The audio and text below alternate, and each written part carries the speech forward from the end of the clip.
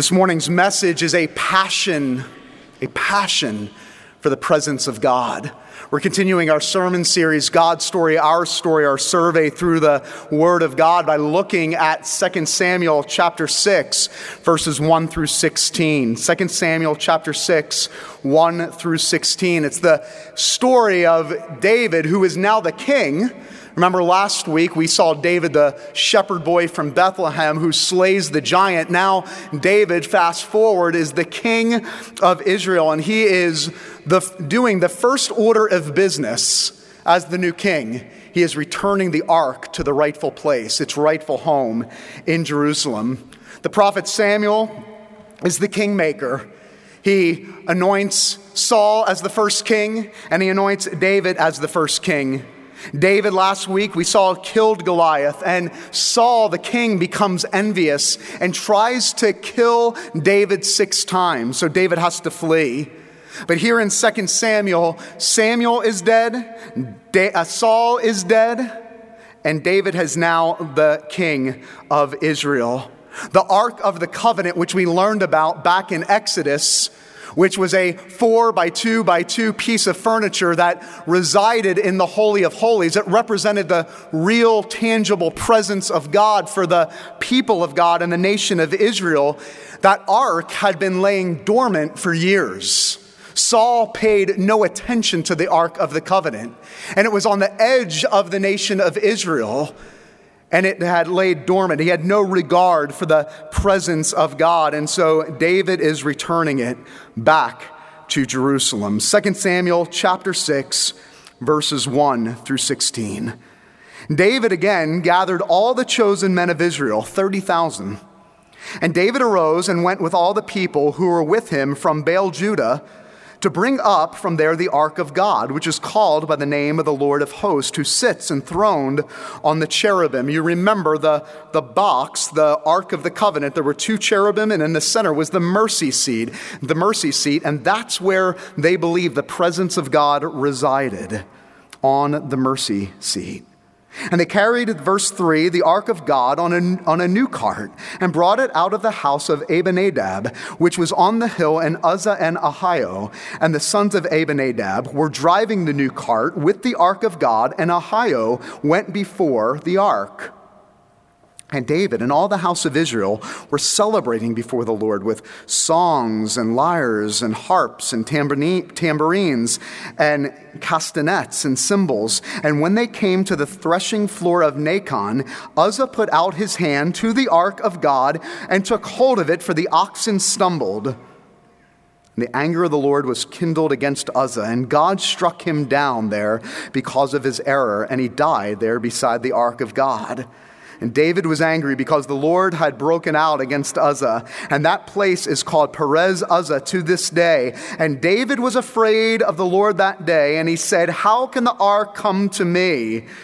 So David was not willing to take the ark of the Lord into the city of David, but David took it aside to the house of Obed-Edom the Gittite, and the ark of the Lord remained in the house of Obed-Edom the Gittite 3 months.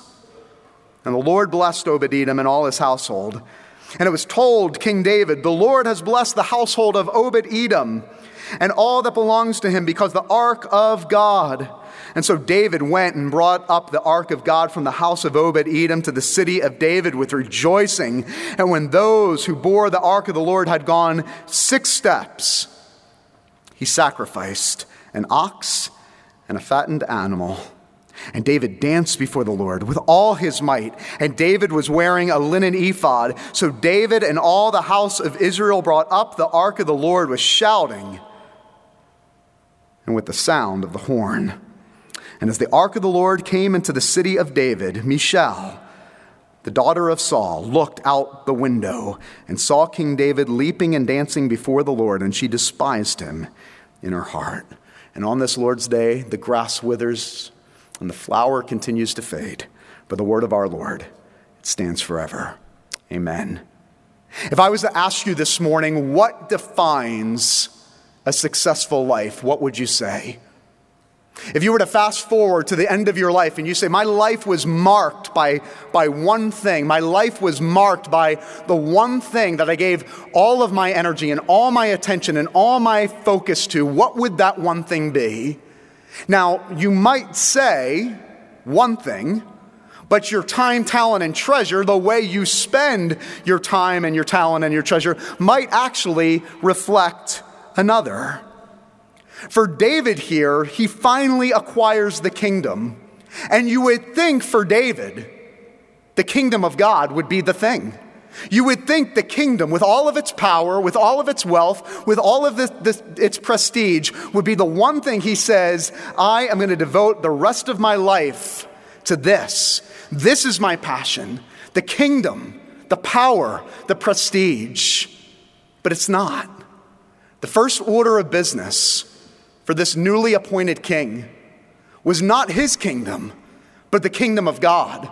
The first order of business for this king was to bring the ark of God into Jerusalem, because he understood what the ark of God represented. It represented the real, tangible presence of God. It represented the favor of God upon the people of God. And David is making a statement that this kingdom and my life, there is one passion, and it is the presence of God above anything else. What can we learn about David's passion here in this passage? The first thing I want you to see concerning the passion for God's presence is I want you to see in this passage the priority of God's presence. The priority of God's presence. In verses 1 through 4, we see David, what he does. First order of business of bringing the ark of the Lord into Jerusalem. Now, the ark is just, as I said, 4 by 2 by 2. It required 4 people to carry it. How many people are listed here? 30,000. Do you see the priority that David is putting upon the ark of God, the presence of God returning to Jerusalem? 30,000 men. You see, what David is saying by making this his first order of business is he's saying the presence of God has been marginalized in Israel. It has been put to the side.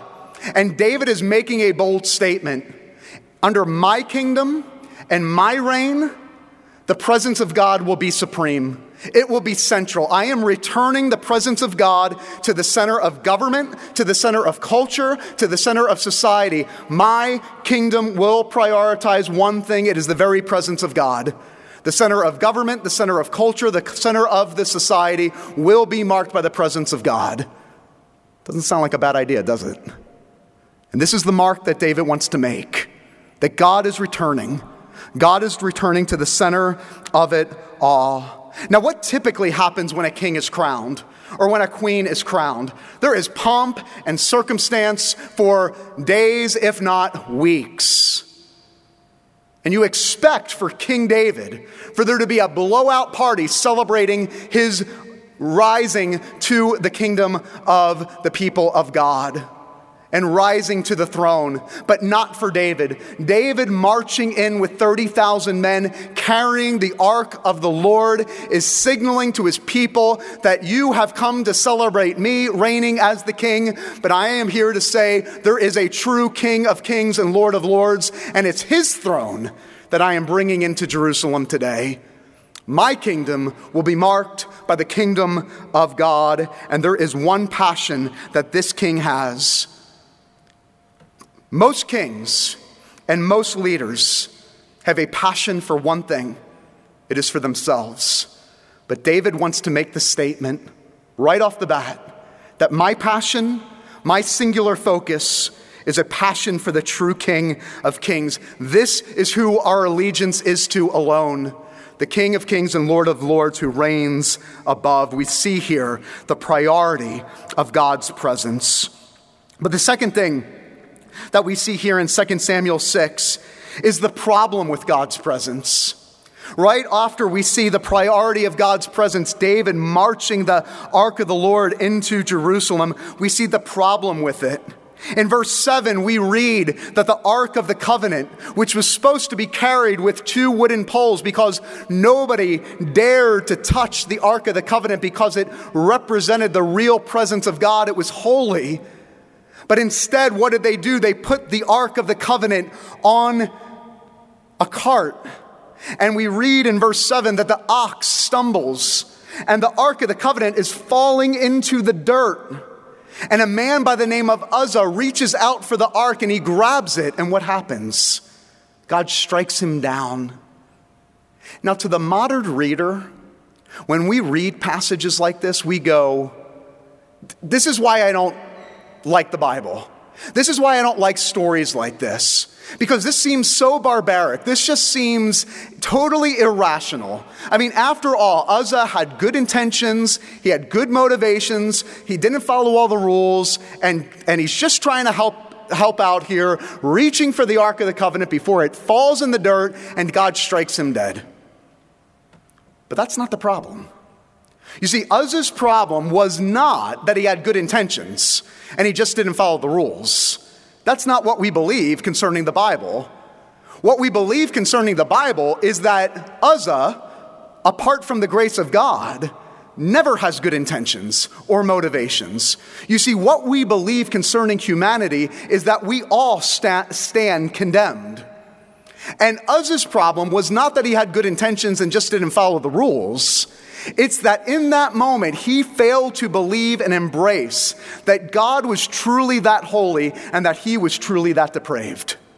In that moment, he actually believed that there was some bit of self-righteousness in him that would allow him to tangibly hold the Ark of the Covenant and hold the presence of a holy God. In that moment, he was expressing that he was righteous enough to handle the holiness of God. And what I love about this story is it is a wake-up call. It is a wake-up call to a newly appointed king and to a nation and ultimately to us. That last week, we saw God condemn who? The pagan. But here, we see God condemn the religious. You see, Uzzah thought with his religiosity, with his self-righteousness, that he actually qualified himself to handle the holiness of God. And what God wants to make it clear in his word is that all stand condemned.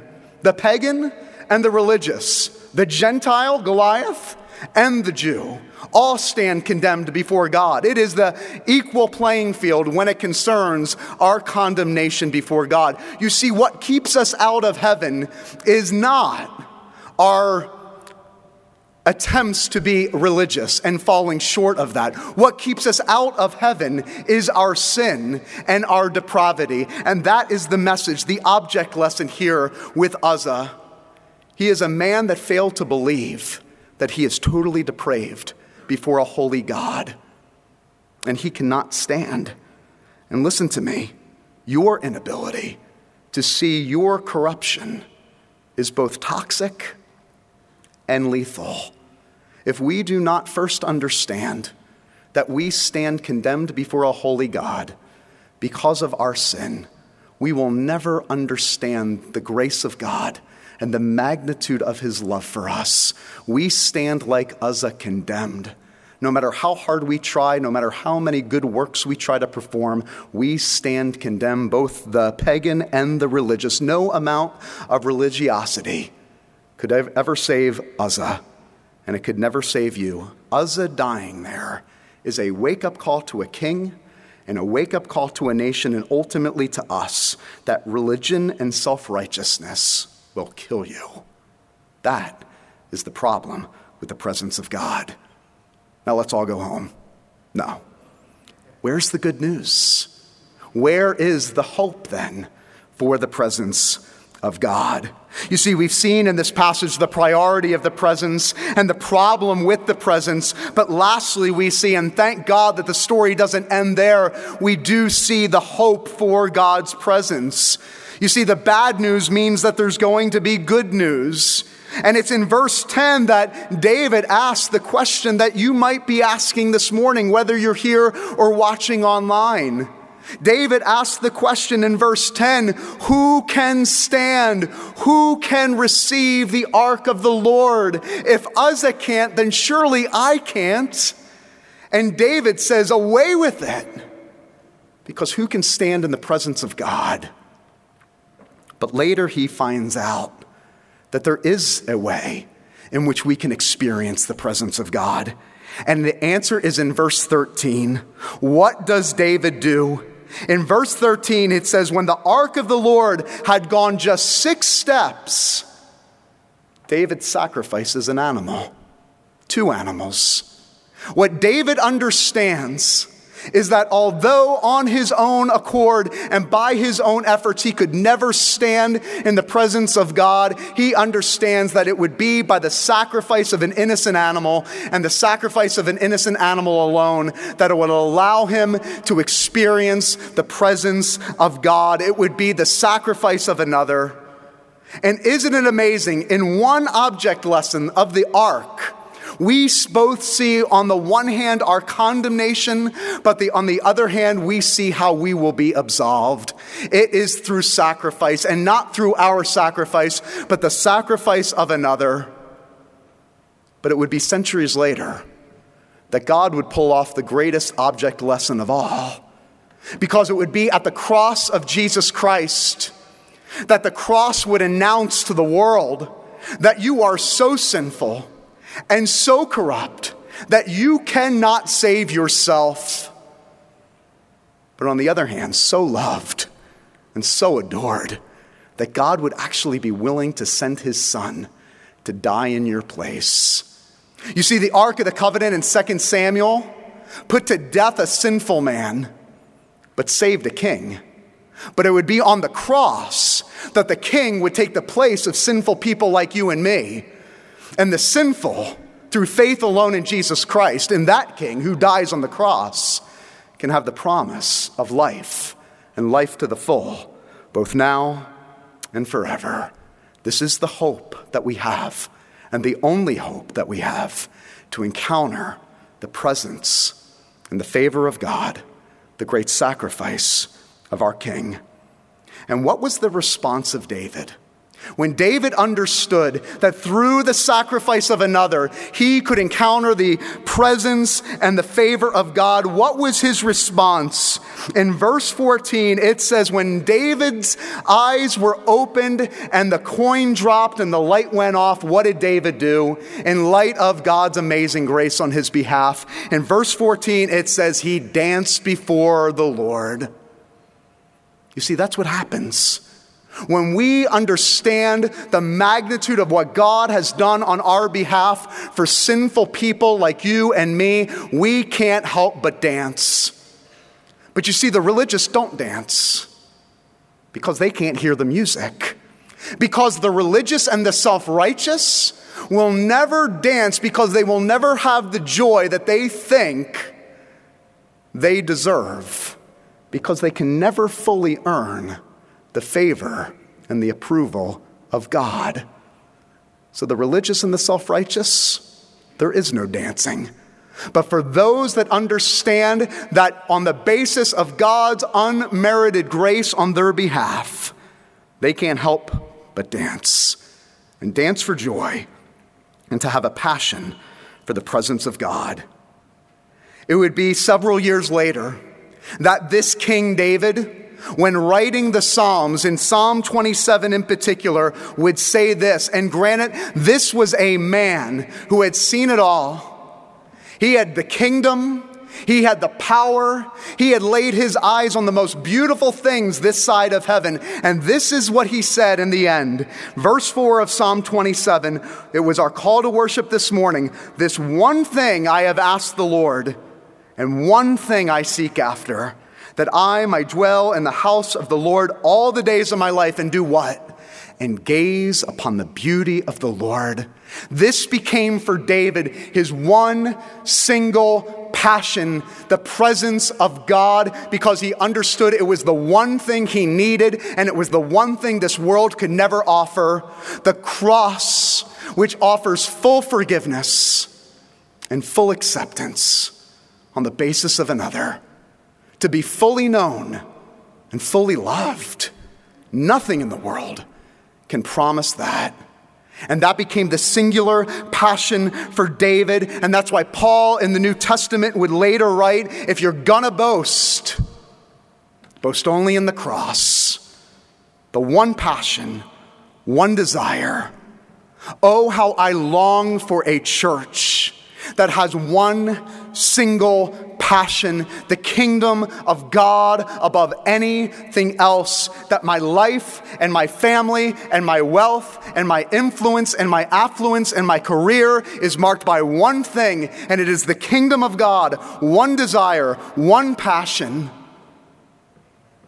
Jesus himself said, "What does it profit a man if he gains the whole world but loses his soul?" The audacity to think we will stand before God one day and say, "God, I acquired businesses and wealth and power and prestige, but I lost my soul." We are passionate about a lot of things. Our sports teams and our children and our career. There are a lot of things we are passionate about, and God calls us this day in light of his great mercy for us, and he says one passion, one singular focus. There is one way, and only one way, in which you will stand before God one day and not lose your soul.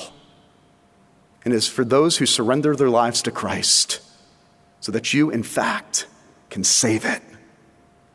And I want to ask you today, if you have never come to the place in your life where you have surrendered your life to God on the basis of the mercy of Jesus Christ, today is the day.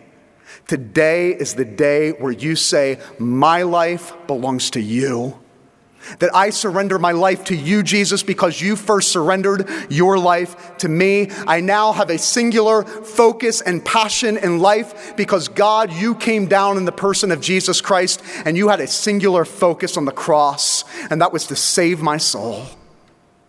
Today is the day of surrender. One passion, one desire for the presence of God. A pastor was taking his congregation on a tour of the Holy Land. And ironically, their tour guide's name was Aaron, named after the high priest in the Bible, the one that gives us the benediction that we recite every Sunday, "The Lord bless you and keep you and make his face shine upon you." He was named after the high priest. And at the end of the tour, the pastor went over to the tour guide, Aaron, and he put his hands upon him, and he looked at him in the eyes. And he said, "I don't know what you believe, but I want you to know, I pray this, may the Lord bless you and keep you. May the Lord make his face shine upon you and be gracious unto you. And may the Lord lift up his countenance upon you and give you peace." And with that, Aaron began to weep and cry. And he says, "My father prays that over me every Sabbath. Oh, how I long for it to be true." Brothers and sisters, when we experience the presence and the favor of God unconditionally, it'll make you cry or dance. Either one will do.